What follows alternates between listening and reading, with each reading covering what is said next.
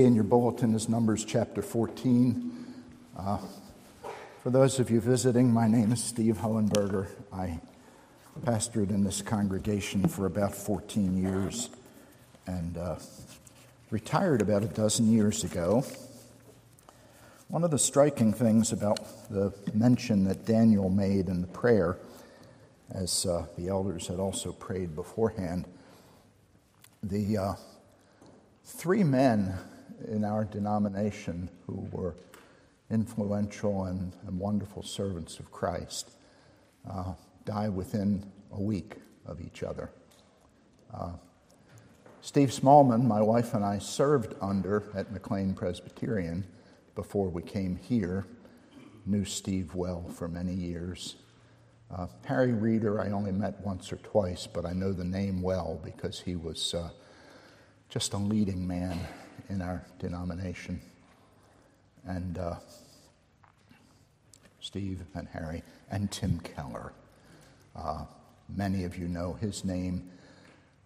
Prolific writer, but also very influential in the spread of the gospel in many ways. And the thing about Tim Keller, forgive me, but what hits home to me is that he was a year younger than me. Some of us notice those things when we get to this stage of life. As I said, our text is Numbers chapter 14. I'm going to begin at verse 10. That is kind of in the middle of the story, and I'm going to stop reading before we get to the end of the story, but I'll try to fill in some blanks for you as we go. The Word of God, Numbers chapter 14, beginning at verse 10. Then all the congregation said to stone them with stones. They wanted to deal with the people who disagreed with them. But the glory of the Lord appeared at the tent of meeting to all the people of Israel. And the Lord said to Moses, "How long will this people despise me? And how long will they not believe in me, in spite of all the signs that I have done among them? I will strike them with the pestilence and disinherit them, and I will make of you a nation greater and mightier than they." Well, that's quite a serious threat, isn't it? And it leads to Moses' intercession for the people.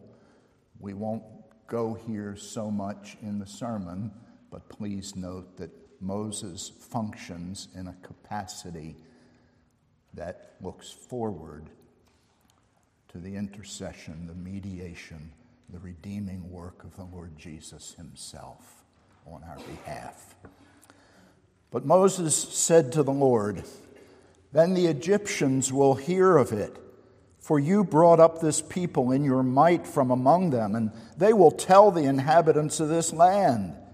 They have heard that you, O Lord, are in the midst of this people, for you, O Lord, are seen face to face. And your cloud stands over them, and you go before them, in a pillar of cloud by day and in a pillar of fire by night. Now, if you kill this people as one man, then the nations who have heard your fame will say, 'It is because the Lord was not able to bring this people into the land that he swore to give to them, that he has killed them in the wilderness.' And now, please let the power of the Lord be great, as you have promised, saying, 'The Lord is slow to anger and abounding in steadfast love, forgiving iniquity and transgression, but he will by no means clear the guilty, visiting the iniquity of the fathers on the children to the third and the fourth generation. Please pardon the iniquity of this people, according to the greatness of your steadfast love, just as you have forgiven this people from Egypt until now.' Then the Lord said, 'I have pardoned according to your word. But truly, as I live, and as all the earth shall be filled with the glory of the Lord, none of the men who have seen my glory and my signs that I did in Egypt and in the wilderness, and yet have put me to the test these 10 times and have not obeyed my voice, shall see the land that I swore to give to their fathers. And none of those who despised me shall see it.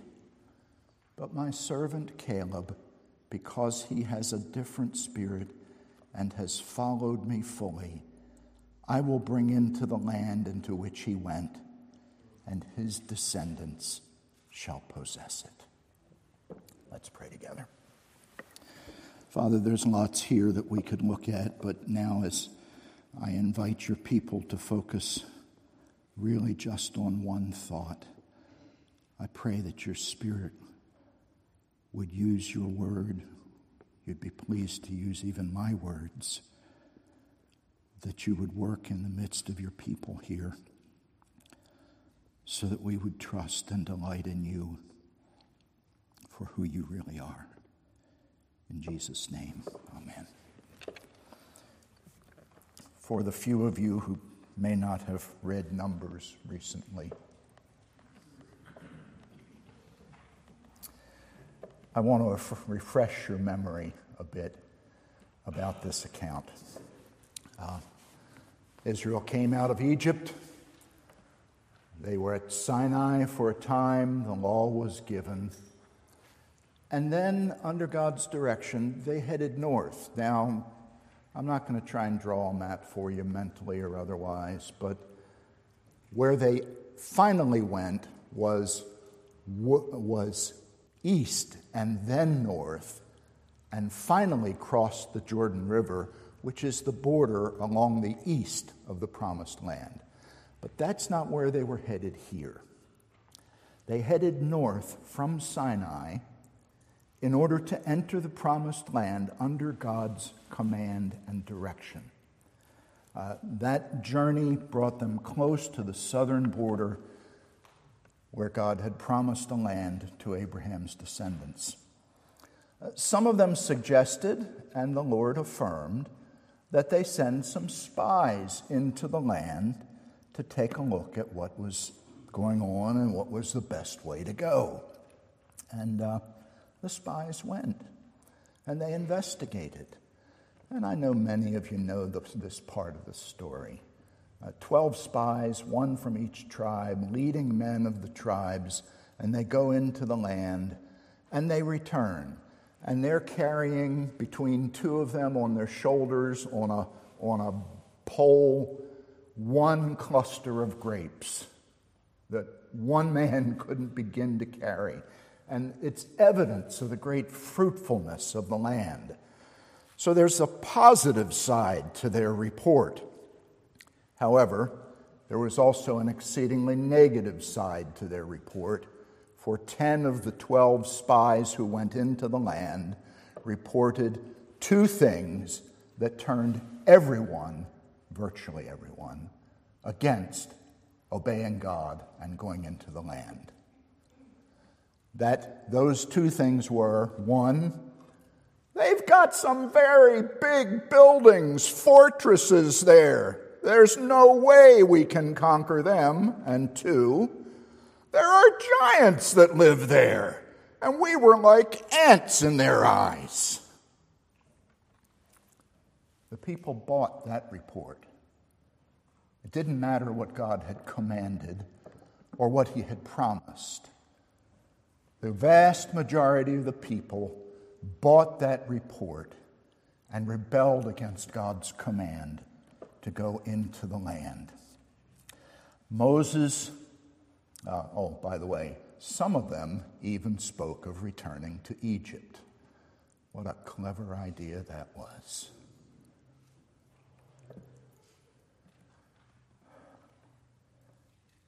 At that point, Moses had to intercede for them, and that brings us to the events recorded in our text.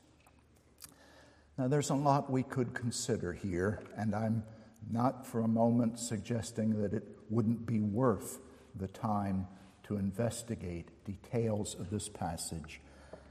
But what I want to call your attention to this morning is what I believe is the key issue for our purposes, for our circumstances, but also for theirs. And that is found in verse 21. The Lord says in response to Moses' intercession, I have pardoned according to your word. But truly, as I live, and as all the earth shall be filled with the glory of the Lord. There's a point here about God's character that I think we need to try to get a firmer grasp on today. I want to invite you to rejoice in God's pursuit of his own glory. Verse 21, as I live, says the Lord, and as all the earth shall be filled with the glory of the Lord. I have to tell you, I do read the Bible regularly. I hope you do too. And I don't know how many times I have read that verse. But a number of months ago, I read it, and it was like it jumped off the page at me. Have you ever had that experience? I trust many of you have. You're reading along, and it's familiar. You've read the story or the words of the apostle or whatever it may be. You've read them before.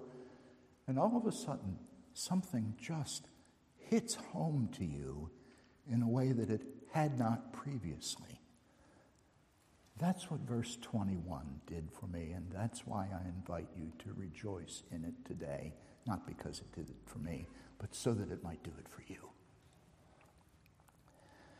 What God says here is that the certainty of his pursuing his own glory to have it fill the earth is right on a par with his very existence. You see that in verse 21? As I live, says the Lord, and as my glory shall fill all the earth. Wow. It's like that's actually central to who God is. Why, yes, it is. God intends to glorify himself in all the earth. Now, there's a sense in which his glory is all around. Psalm 19:1 just went out of my head. But it speaks of the glory of the Lord filling all the earth. Psalm 8:1, similar language. How majestic is your name in all the earth.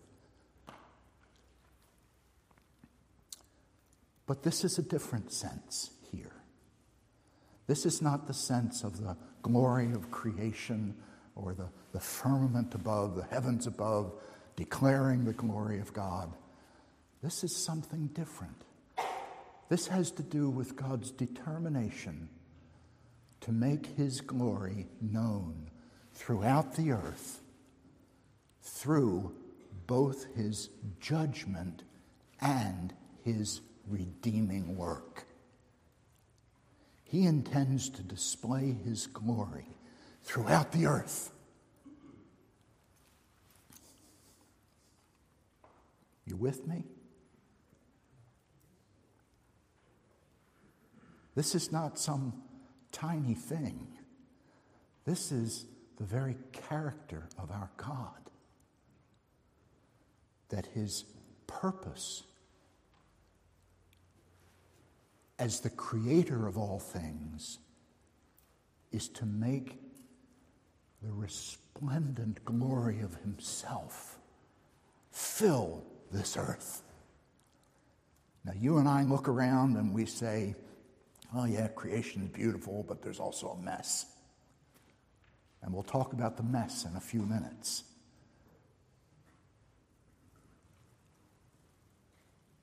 But what we have here is God's declaration that he will do something utterly fantastic throughout time in order to bring to a conclusion this great goal of filling the earth with his glory.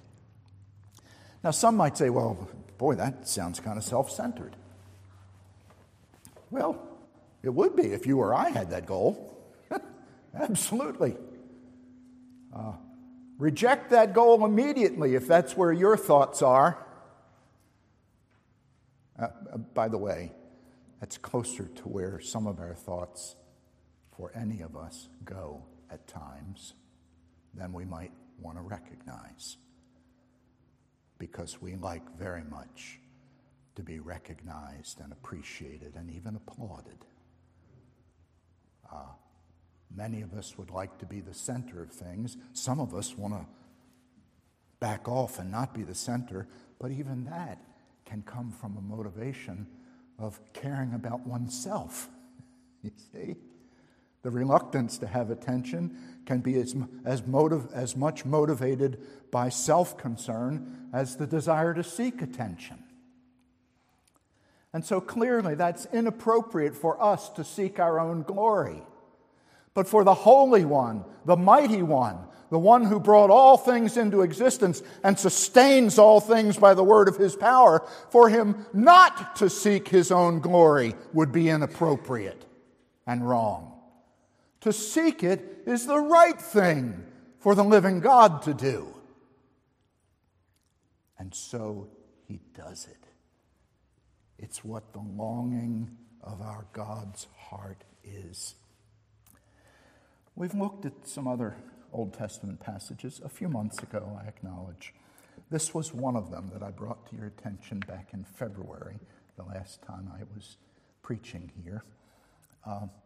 And since then, by God's leading, I spent a good deal more time in this text, and it hit home much more powerfully to me. We've looked at other passages, but here's one thing I want to urge, is that you learn to pray and to long for what verse 21 is talking about. That you learn to long for and pray that God would fill this earth with his glory. You see, the problem is that it's actually our perspective on life that's often very self-centered. And we live in a culture that is absorbed with feeling good and living for feelings.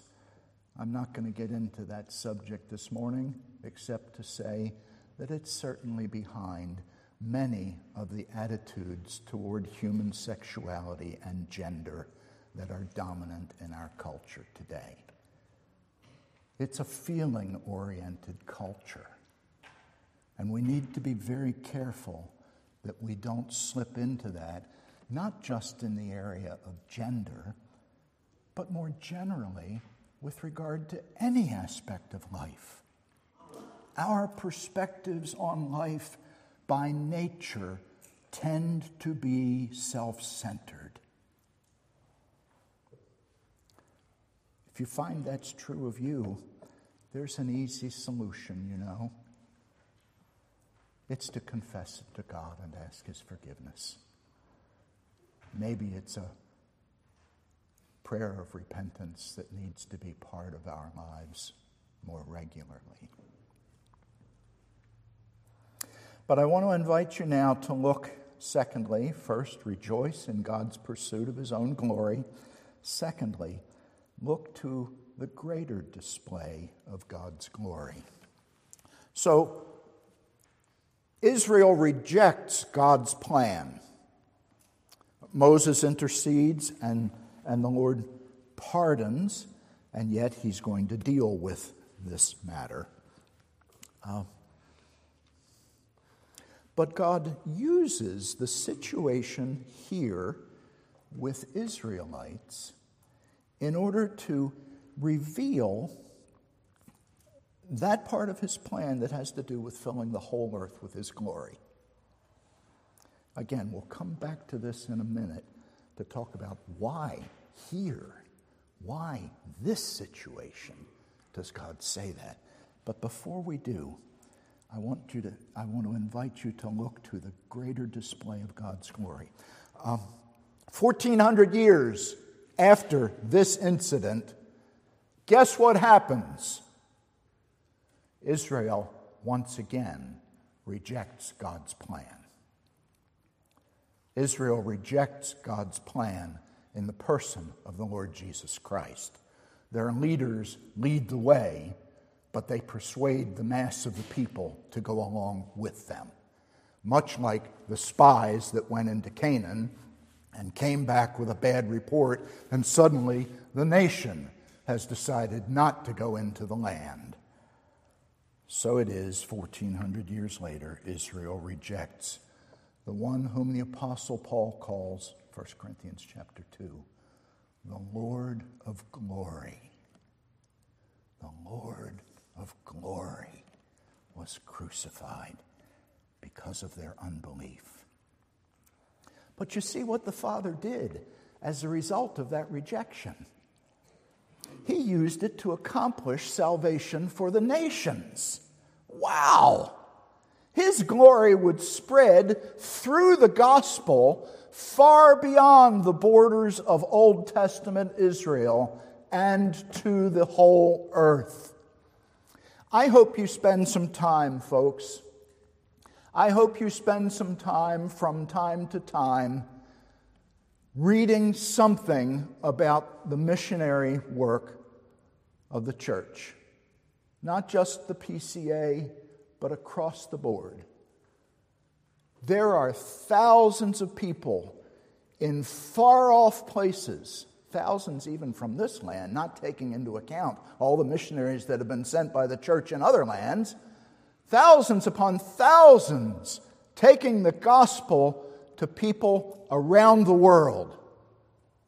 What is that accomplishing? Why, it's resulting in the salvation of many, so that many more voices are raised to give glory to God and acknowledge who He is. What a delight!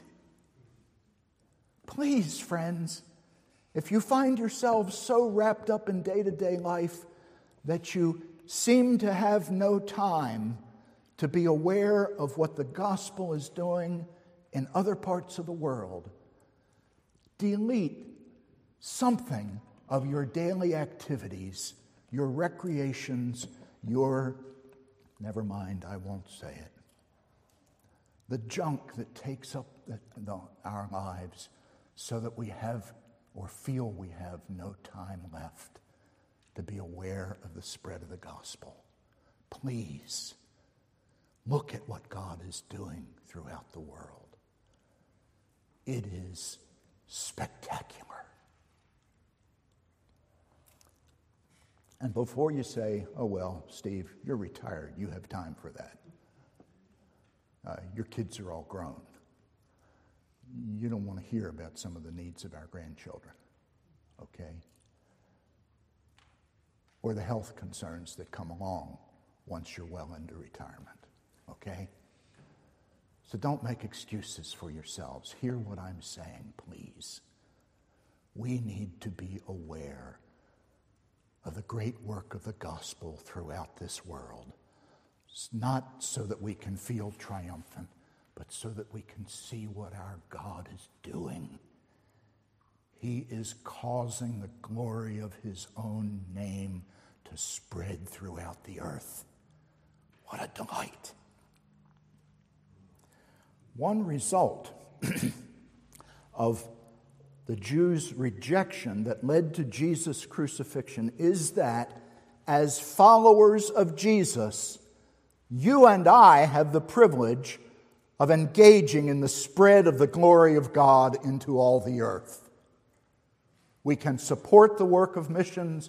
We can pray for missionaries. We can even speak the gospel to those around us who are in need. What are we doing when we do that? We are coming alongside the King of Glory in the advancement of His kingdom of glory in this world. That, my friends, is way more important than some of the things that you and I fill our time with. Don't mean to judge you, but I can look at my own life and say, boy, I need to make better use of this time. Because unlike most of you, I don't have all that much longer to be around. And I'd better use it well.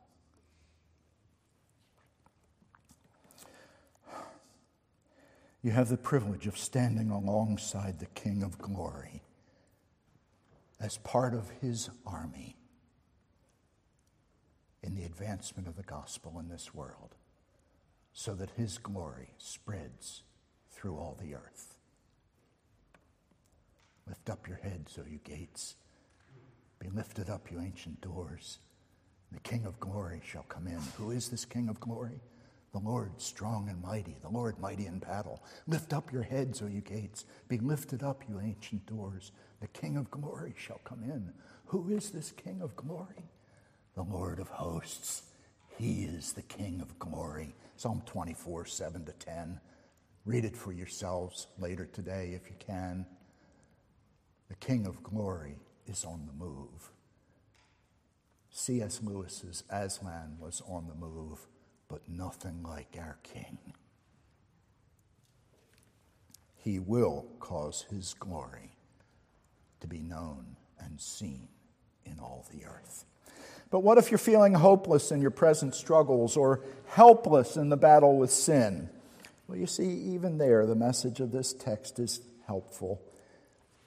And now I want to go back to the point I skipped over. You see, I'm seeming a little discombobulated this morning. For those of you who are young, that means he's messed up. Because I made a major change in this outline coming in today, and now I'm going to move back to the section that I passed over intentionally. And that is to invite you to trust God in his pursuit, even in difficult circumstances. What do we have here?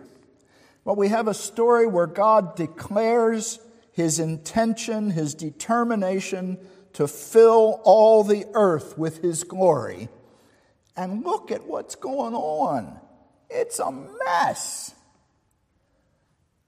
Why then, instead of in a situation where his grace is triumphing and people are turning by the jillions to trust and follow him, why in this situation? Here's the lesson, I believe.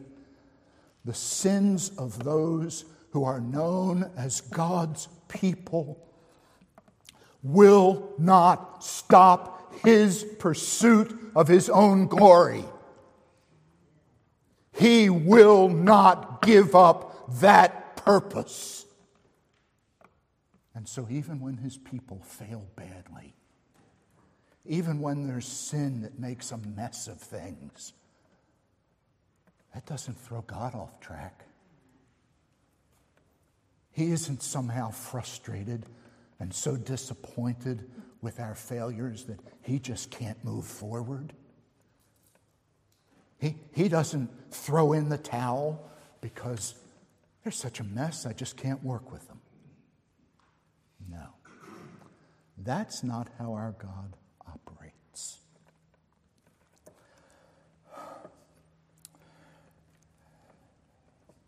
So, what do we see happening as a result of God's pursuit of his own glory in this account?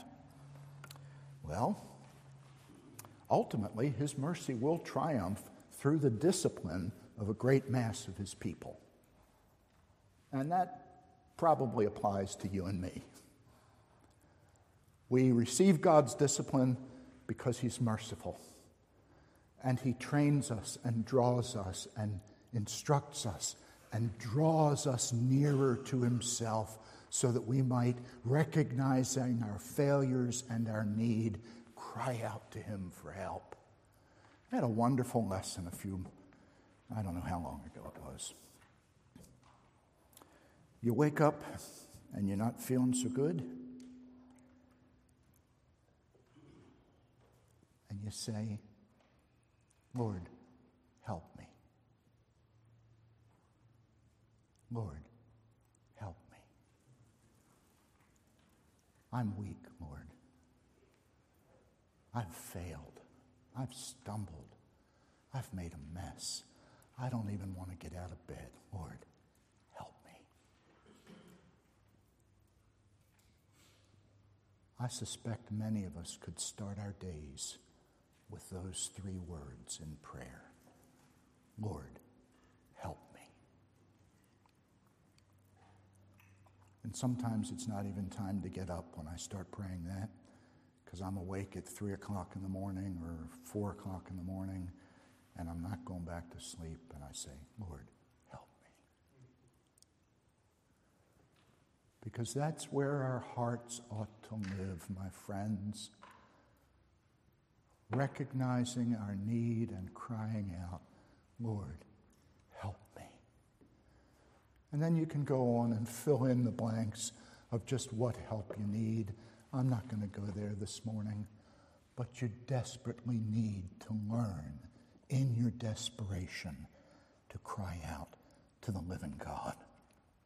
His mercy will triumph through discipline. Verse 20 tells us that.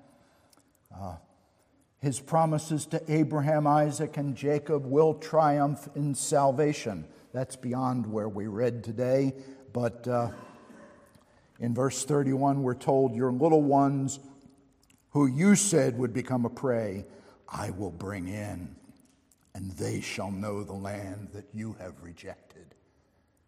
God will triumph.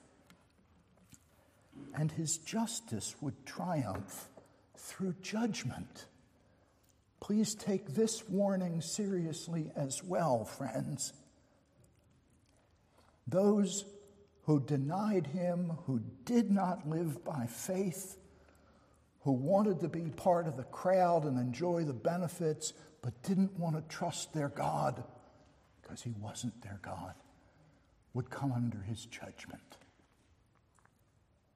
Do you recognize how serious, how important the matter of actually trusting God is? It's not enough to come and sit here or for me to stand here on a Sunday morning and still be holding on to unbelief. I recognize unbelief is something we all struggle with, okay? And this is not a word of condemnation. This is an exhortation. We need to learn to trust God in the midst of the difficulties we face. We need to learn to lay aside our fears and anxieties and doubts and struggles and trust the living God who will, in fact, cause his glory to be known in all the earth. You think I'm going over the line? Well, let me remind you of a passage in Matthew 14. It's that famous story where Peter walks on the water. You know, the boat's out there, the wind's against them, they're having a tough time. Jesus is walking across the water. And they're all scared at first, and Jesus says, don't be afraid, it's me. And Peter says, well, if it's you, Lord, then call me to come out of the boat.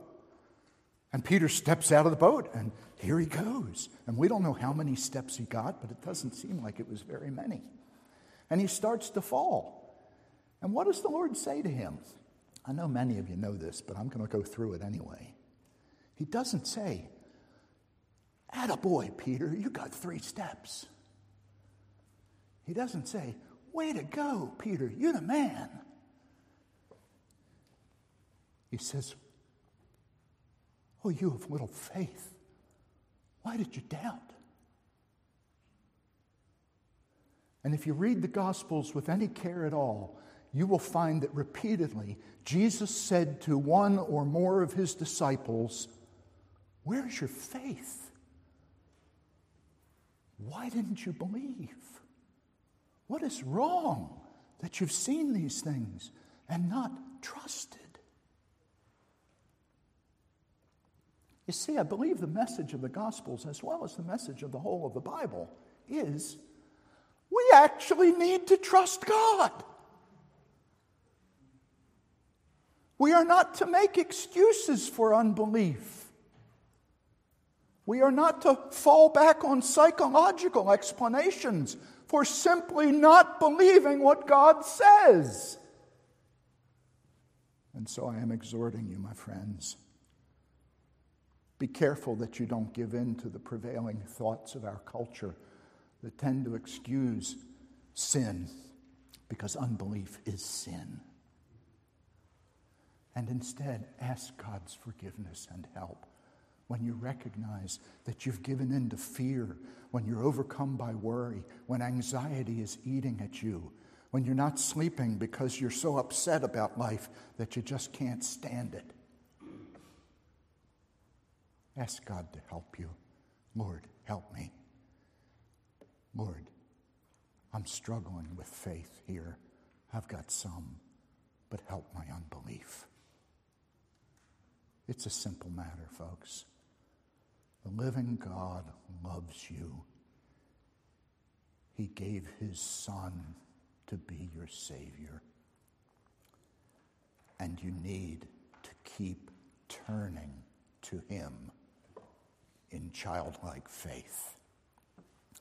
Where is all of this headed?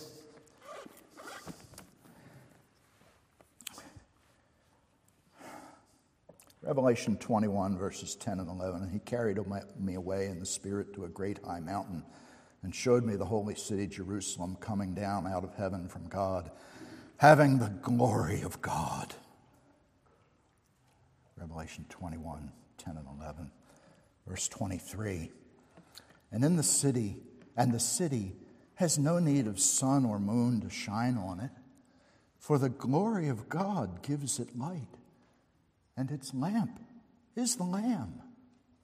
By its light will the nations walk, and the kings of the earth will bring their glory into it. And its gates will never be shut by day, and there will be no night there. They will bring into it the glory and the honor of the nations, because all glory belongs to God. And there is no glory in this earth that belongs to us, but to our great God and Savior. Let us pray. Our Father in heaven, we ask your forgiveness. I ask your forgiveness, Father. I've not presented your word clearly. Oh, Holy Spirit, take these things. Impress on us the greatness of you with the Father and Son. Impress on us your right to glory and the certainty of your determination to have it for yourself. And then help us, Father, in the midst of our struggles, to delight in the fact that you will accomplish these good things. We ask it in Jesus' name. Amen.